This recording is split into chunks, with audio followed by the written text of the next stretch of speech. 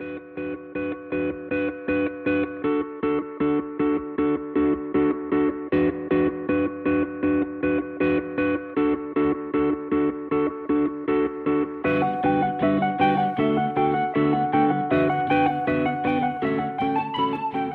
to the Euro 2020 Sportscast of Ideas. I'm Jeff Kidder, Membership and Events Director at the Academy of Ideas. And this week I'm joined by my colleagues, Rob Lyons and Alistair Donald. And our special guest this week is Adam Rawcliffe. Welcome to Adam, Partnership Manager at The Spectator and Debating Matters school debating legend. So we're delighted to have Adam with us and delighted to have Rob and Alistair back to discuss the last week's events and what we're looking forward to for the rest of the tournament. I suppose the first thing to kick off with is the matches last night involving Scotland and England, and particularly Scotland bidding farewell to the tournament at the qualifying round. So it was great that they qualified, but they've fallen at the first hurdle. So Alistair, what are your reflections on Scotland at Euro 2020? I thought you might come to me first.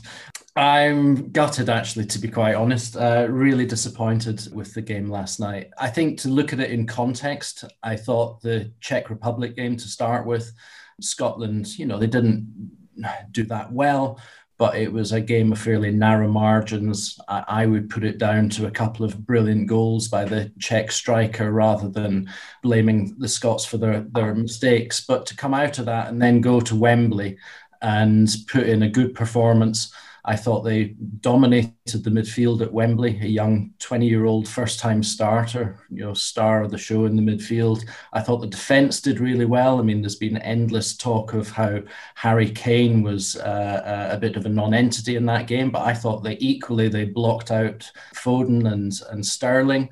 And even Grealish, the People's Republic of Grealish, as I saw him referred to the other day, I thought he was fairly anonymous when he came on as well. So I thought they did well in that game, albeit with the familiar Scottish problem of not being able to put the ball in the net.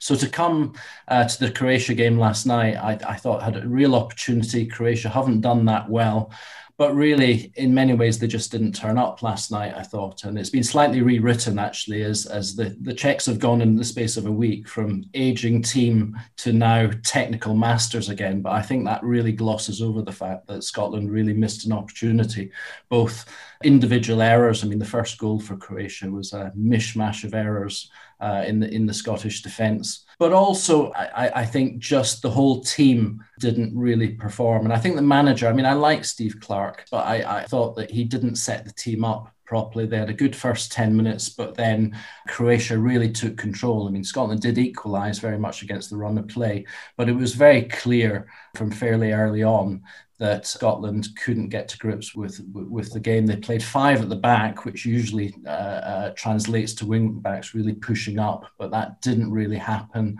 The ball just lumped up to the forwards and came straight back again. So I thought that he really should have changed it round at half-time, put a bit more pressure on Croatia, got a bit more of the ball, because the team were knackered in the second half, and it was no surprise when they conceded the second and third goals. So gutted, a really missed opportunity, I think. Adam, what do you think about Scotland, or what do you think maybe England last couple of performances? Yeah, so Scotland, I think just broadly, they've been a really good addition to the tournament. I know there's a lot of complaints about the sort of expanded format and the fact that a few of the minnows might just get hammered and look completely out of place. Scotland would have been one of those teams sort of based on world ranking. But I think they've really made a good account of themselves, to be honest. I think the fans have brought a lot to the tournament as well. I actually went down to Leicester Square before the England game to sort of have a sing-song with some of the Scottish fans, and largely very well behaved. Saw some things you probably wouldn't want to see on, wouldn't want to talk about on the podcast, but largely very good-spirited, nothing too not too much animosity, etc. So yeah, I think they really brought a lot to the tournament. Again, like sort of say, shame that they didn't sort of have the end product to actually properly compete in a few of those games. I think it's weird that Shea Adams didn't start against the Czechs, because they did have chances and maybe he would have finished one of those. I don't think Lyndon Dykes is really up to playing on this sort of stage. I don't think he was really good enough.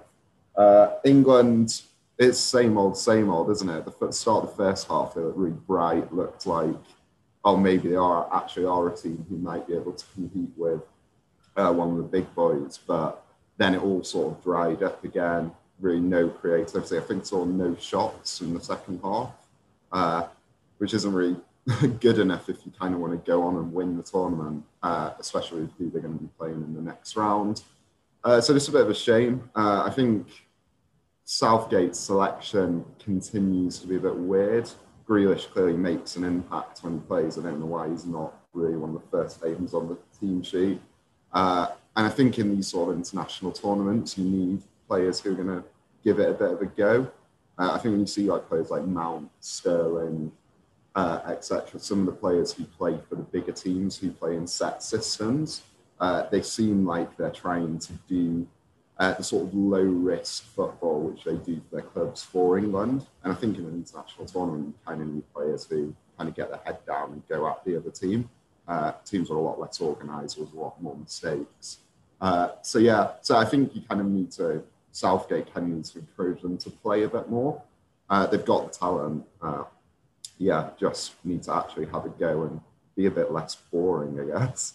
Rob, do you want to follow on from that on Scotland, England, and maybe Wales, who seem to be almost the most accomplished of the UK teams? Rob? Well, yeah, that's exactly it. I mean, Wales seem to be playing with a bit of, as you say, a bit more courage and maximising the players that they've got. I mean, they do have two very good attacking players, and the rest of the team seems to be doing well around them. And they give a good account of themselves against Italy. And actually, if Bale hadn't snatched at that chance towards the end, I think they could easily have got a draw out of that game. All right, admittedly against a much changed Italian team, but still, I mean, that the fact that they gave a good account of themselves in that game, I think, was a sign that they are a decent outfit. I mean, I don't think they're going to go as far as they did in 2016, but they're certainly the most sort of optimistic of the three home nations. I'm not as down on Scotland's performance as Alistair is. I mean, I think they still were in with a shout for over an hour, I think, of that game last night, because they just needed the one goal to go through at that point. Once Modric scored, I just didn't see Scotland managing to score two, and that is, I think, fundamentally is their biggest problem, is that they just haven't got anybody to score goals. I mean, Shea Adams and Lyndon Dykes. I mean, I didn't know anything about Lyndon Dykes, so I just watched a YouTube video of all his goals in the Championship for QPR last season, and they were all penalties or tap-ins, apart from like one or two. So if you can't do that much damage in the Championship, then you're probably not really an international quality player. So that's their problem, and they haven't got like a great attacking midfielder or something that they could like sort of repurpose as they might have done in the past. So that Clark is working with limited resources there, and they've done very well to get through to this Championship, and there were opportunities for them maybe to have progressed, but they certainly haven't disgraced themselves, in my opinion. And I think Croatia probably did build into that game. I think Croatia might actually do better than people are expecting at the moment, because they do have, if not the youngest team by any stretch of the imagination, they still do have quite a lot of quality. England's a constant source of frustration, so precautionary. They've got so much talent. They should be just throwing the kitchen sink at teams a bit more. Maybe they'll come into their own once they start playing against better teams, actually, because then there won't be the expectation to turn teams over and so on. And they might do better if they went down by a goal, because then they actually have to show a bit of more progressive play. So they're still a source of frustration.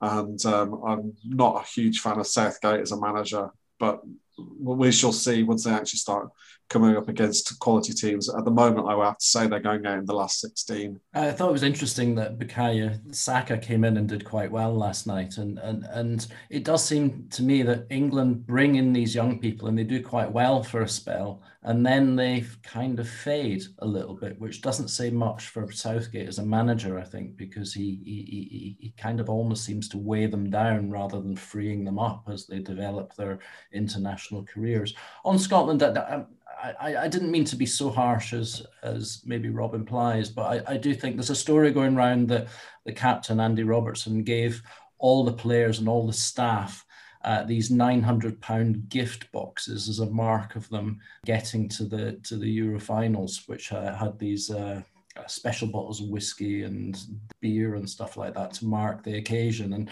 if I was to adopt a kind of Roy Keane stance, then perhaps it's a mark of being very happy to get there, and could have been a little bit more focus on what I think was a real opportunity for the first time ever for Scotland to get through the first round, and they just didn't quite live up to that. And that's a bit of a frustration because I think they could have done it, and last night they just didn't adapt to the specific circumstances of the game. Okay, so that's some of the things that happened on the pitch. Just for a few minutes, look at what's happened off the pitch in the last week. I know Alistair was very exercised about Cristiano Ronaldo and his Coke bottles, and UEFA just announced, or the British government and the UEFA have announced that the bigwigs and the VIPs are going to be able to bypass all the quarantine regulations in England to go to watch the semi-finals and the finals at Wembley, and that's a condition of things happening here, whereas mere mortals have to have 10 days quarantine in a hotel with slices of apple to eat if we're lucky. So what's captured your imagination or things you've noticed over the last week? The decision to up the capacity at Wembley to 60,000 is a good one and should be welcomed. But the compromise that they've made to let all these VIPs in without quarantines that everybody else has to face is just revealing of the farcical situation in terms of the broader sense of the way that we're handling COVID, where people seem to make up these rules and regulations that have no consistency, really, as evident in the situation where the two England players, Mount and Chilwell, have to self-isolate for a week, having been in contact with Billy Gilmour, the Scottish midfield player, for a few minutes, whereas the Scottish team seem to have got away with not self-isolating. So there's just seems to be very little consistency, and I just think that puts into very clear focus the way that these things are dealt with, where there does seem to be one rule for some people and another rule for others, whether that be different teams or, more pertinently in this situation, the public, who seem to face all the regulations, whereas VIPs waltz through in a kind of relatively unrestricted way. Adam? Yeah, I completely echo all that. It's just ludicrous, isn't it? It's just beyond ludicrous.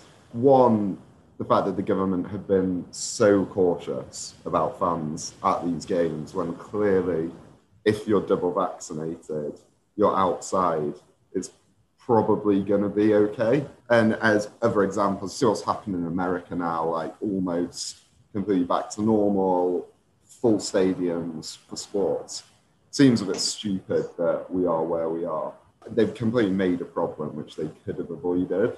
On the Cristiano Ronaldo thing, I think it's been quite funny. I think it's quite a funny thing for him to do. It kind of obviously is a massive hypocrite because the amount of endorsements he has for companies which are slightly questionable. But as someone who doesn't take Cristiano Ronaldo as their moral arbiter on everything, I think it just showed like how much sway he has. He's not even been punished for just deliberately taking a shot at one of the sort of UEFA's biggest partners and also tanking their share price for a bit. So having a real like world effect. It was funny. And then you saw sort of like the Russian manager then come back and start drinking one. Bit of the back and forth was quite good value, I think. And if I was Coca-Cola, I would have taken it with a straight face and sort of said, rather than all the sort of corporate speak which emerges around, people can make their own drink choices. We encourage everyone to be healthy. Just sort of have a laugh with it. But yeah, I don't think there's anything too much to get stuck in about. I just thought it was quite funny that he did that. Yeah, I just wonder, as a partnerships manager, I mean, if he doesn't, obviously there's a point about his other brands, but if he doesn't like Coke and he probably does drink water, he probably doesn't like Coke and he probably does drink water. You know, what I couldn't see what he'd done wrong on that occasion, if that's what he thought. And was it so much of a big deal? I mean, the Russian guy, the Russian manager doing that thing was quite a funny thing. But, you know, if you're a partnerships manager, is that sort of thing that you're going to pull your hair out over, or do you just need to, as you just said, chill a bit? Well, yeah, it's the sort of thing which people would get into a massive panic about, but everyone seems to over-worry about every little thing. I think the relationship between UEFA and Coke has been going on for, I don't know how long, but for a long, long time. I don't think this is going to be sort of the thing which breaks it. I think it's weird. There's a weird sort of, I think if you kind of look at the GB News sort of advertising scandal, where people in the sort of holier than now moral ground of Twitter expect companies who work together to be completely aligned on sort of every single aspect of both business, but ethics as well. Yeah, I think I would take it with a massive pinch of salt. Some of the people we work with here, people you might not expect us to work with, but we don't completely align on everything. I think, yeah, there's some of the best partnerships with companies who are slightly different because you bring different things to the table. So yeah, I wouldn't get my knickers in a twist about it. But yeah, I no doubt there's partnership managers at UEFA sort of up all night on the phones, going a bit mad, whereas I think the sort of thing to do with this is to just give it 24 hours and then it'll sort of blow over. Obviously, the other thing in the news people could mention is the Allianz Arena trying to light itself up in rainbow as a statement around a recent law passed in Hungary, which people might want to comment on too. But anyway, Rob. Well, just on the Coke stuff. I mean, at the end of the day, people have been talking about Coke for 3 days or something. No news is bad news. I always think that actually, I mean, the amount of money that Coke and other people pay for these partnerships, they're probably getting a bit mugged anyway on it. Yeah, I don't think it's going to. I mean, the drop in the share price seemed to be a bit ridiculous from what I could see. It was quite small, but still, I mean, why the investors would panic about that, I have no idea really. More interestingly, the COVID stuff. I mean, as it happens, I mean, the particular decision, there still seems to be negotiations about it. It's just basically that these various officials and hangers-on and partners and whatever will be kind of in a tunnel. You can go from the airport to the hotel, from the hotel to the stadium, and then back to the hotel, and then back to the airport, and that's all you can do. I mean, it's pretty uncontroversial in terms of the risk of COVID transmission or whatever, but it just does highlight the fact that these the travel rules that we're facing at the moment in a country where the vast majority of adults now have had at least one dose of vaccine, and getting on for 60% of adults are fully vaccinated, or in particular all the most vulnerable people, and yet we are still not able to travel freely. And in fact, actually, the things have gone the other way now, where it's countries stopping us from travelling to them rather than as much as our government stopping us from going abroad easily. So for example, Italy's introduced quarantine for British people, so has Ireland. So the difficulties are going the other way very much. I mean, I don't have much to say about the Allianz Arena. Alistair, tell us why it exercises you so much. First of all, just to go back to the Coke thing, because I was a bit irritated by it, to be honest, Ronaldo and Pogba. I mean, it just seems indicative of the way that football has become this arena which everybody's encouraged to be role models and to put on display their kind of moral values. And obviously Ronaldo did that by shifting the Coke out of the way. And I just thought it was a bit kind of irritating. Pogba then added to it with his moving the Heineken bottles out the way, even though they were non-alcohol, which was a bit daft. I thought it was punctured quite well, actually, by Yarmolenko, the Ukraine forward, who kind of put them back into focus and said, contact me, Heineken and Coke. I mean, in a way, that was the kind of way to deal with these big egos. On the Allianz thing, I again, it kind of fits in with the way that football and I suppose sport more generally now is becoming the arena where all these arguments about values, where the culture wars becomes played out. And I think in this particular instance, it's interesting because the culture wars started in America, but it really does seem to have become something that dominates global discussion. Sport seems to be the arena that it's played out in now, because whereas before it might have been universities or cultural institutions with a certain audience and a certain tier of participants who want to pursue those sorts of values, sport seems to have a global audience, including a lot of people who officials and people with political viewpoints want to target and almost to say, well, this is the way that you should think and this is the way that you should behave. So I think the Allianz thing is quite significant. This is no longer just EU bureaucrats preaching to Hungary as to how their internal ways of life should work, but it's now people in, the mayor of Munich and various different towns throughout Germany who seem to be wanting to light up their stadiums tonight in support of the Munich mayor. So I think it's a very unwelcoming situation for Hungary fans to come into as well. It will have little to do with the decisions that have been taken, yet a festival of sport is now a way to ostracize them. So I think it's significant, and it's an appalling situation that somehow degrades the game. Okay, so in the next week, what are people looking forward to? We've got the last round of matches coming up in the group stages. So we're not sure at this moment who everybody will be playing, but we already know Wales are playing at the weekend in the Netherlands, and they're not allowed to have any fans because of the COVID regulations there. England will be playing next Tuesday. We're not sure who, but it will be a strong team probably from Group F, known as Group of Death. And I think listeners also might be interested to hear how Alistair's getting on in the Academy of Ideas office sweepstake as well. So any comments on that would be welcome too, of what you're looking forward to in the week ahead. Yeah, so tonight, big game, obviously, France versus Portugal. France, I think, have been quite similar to England in terms of being a bit boring, lacking ideas. They've created, I think, quite a few more chances. I think, that matchup, England's in the round of 16, will be one of the real highlights as well. I think they want to, after watching Germany against Portugal, they might want to avoid the Germans because they look like they've figured it out again. I think broadly the tournament's been really good. I've really enjoyed the group stages. I've kind of got a bit bored of sort of elite club level football because it all seems too organised, too prescribed, like systems going against each other rather than letting sort of individual talent and brilliance flourish.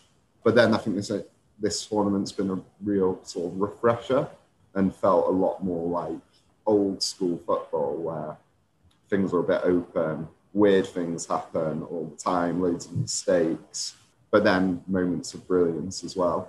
So really excited to watch the knockouts. I think it's pretty open. I don't think there's a firm favourite. I would probably, if I was to put all my money on someone, it would be one of those teams from the Group of Death. Maybe France to sort of bore their way to another sort of trophy. Or maybe the Germans really sort of play it together and play some free-flowing attacking football.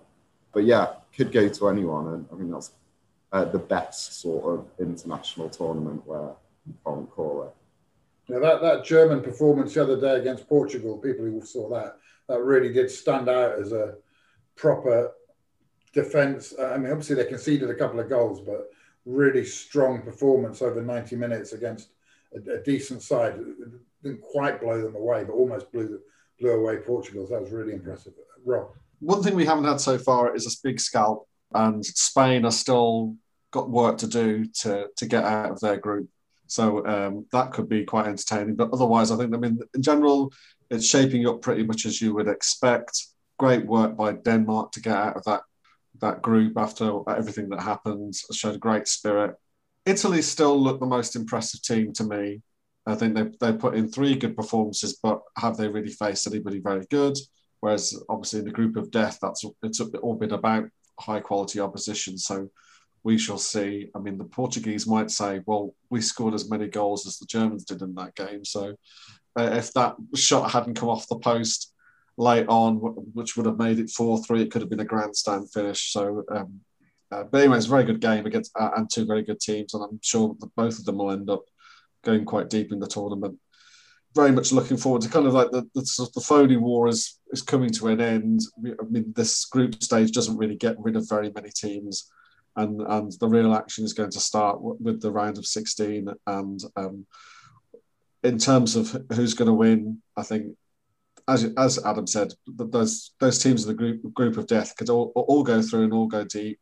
Italy, Netherlands have been a bit of a revelation after a few really bad years. They do look like they've got a team that can, are quick and got goal scorers amongst them. And yeah, so there's a few potential winners in there, none of whom are England, I'm afraid. Anyway. Well, really looking forward to France-Portugal, which is historically has been some of the greatest games in the Euros. Actually, been France-Portugal. That 1984 game where France won 3-2 with the Platini playing in midfield was a fantastic game. As was I think it was Euro 2000s with Zidane's penalty, and in fact it was the golden goal actually when they had that going on in all those years ago. So that could be a really great game. I kind of hope that Hungary do Germany in Munich, which would be quite nice. I think Wales-Denmark is a good game. I think Denmark have come back really well from their opening game and played some really good football actually. So I think it's shaping up to be quite lots of really good teams in the quarterfinals potentially, and a really good conclusion to the tournament. Okay, so thanks very much. I think that's right. I think there's some good teams. It isn't clear who's top. I think Italy have probably been the most consistent, certainly in my book. That Germany performance really stood out. There's a couple of my sweepstake teams, Wales and Sweden, who are still in there. So I hope for that. Have you got a sweepstake at work, Adam? No, I was gutted. It reminded me of I was thinking that you guys would have been right on it from my days in the office. So I was a bit gutted, but usually I pull really bad teams anyway. So might have had me rooting for North Macedonia this time. Well, I took your place, Adam, because I had North Macedonia, Russia, and Turkey, who were the first 3 teams to go out the tournament. So come back. Come back and take the poor teams next year. Well, I'm very disappointed in Poland. They've been underperformed so far, so I'm just clinging on, hoping that one of France or Italy will come through for me. I think I got a very good draw of the sweep. Yeah, Rob's in the box seat there. Okay, well, thank you all very much, and we'll see what happens in the coming days.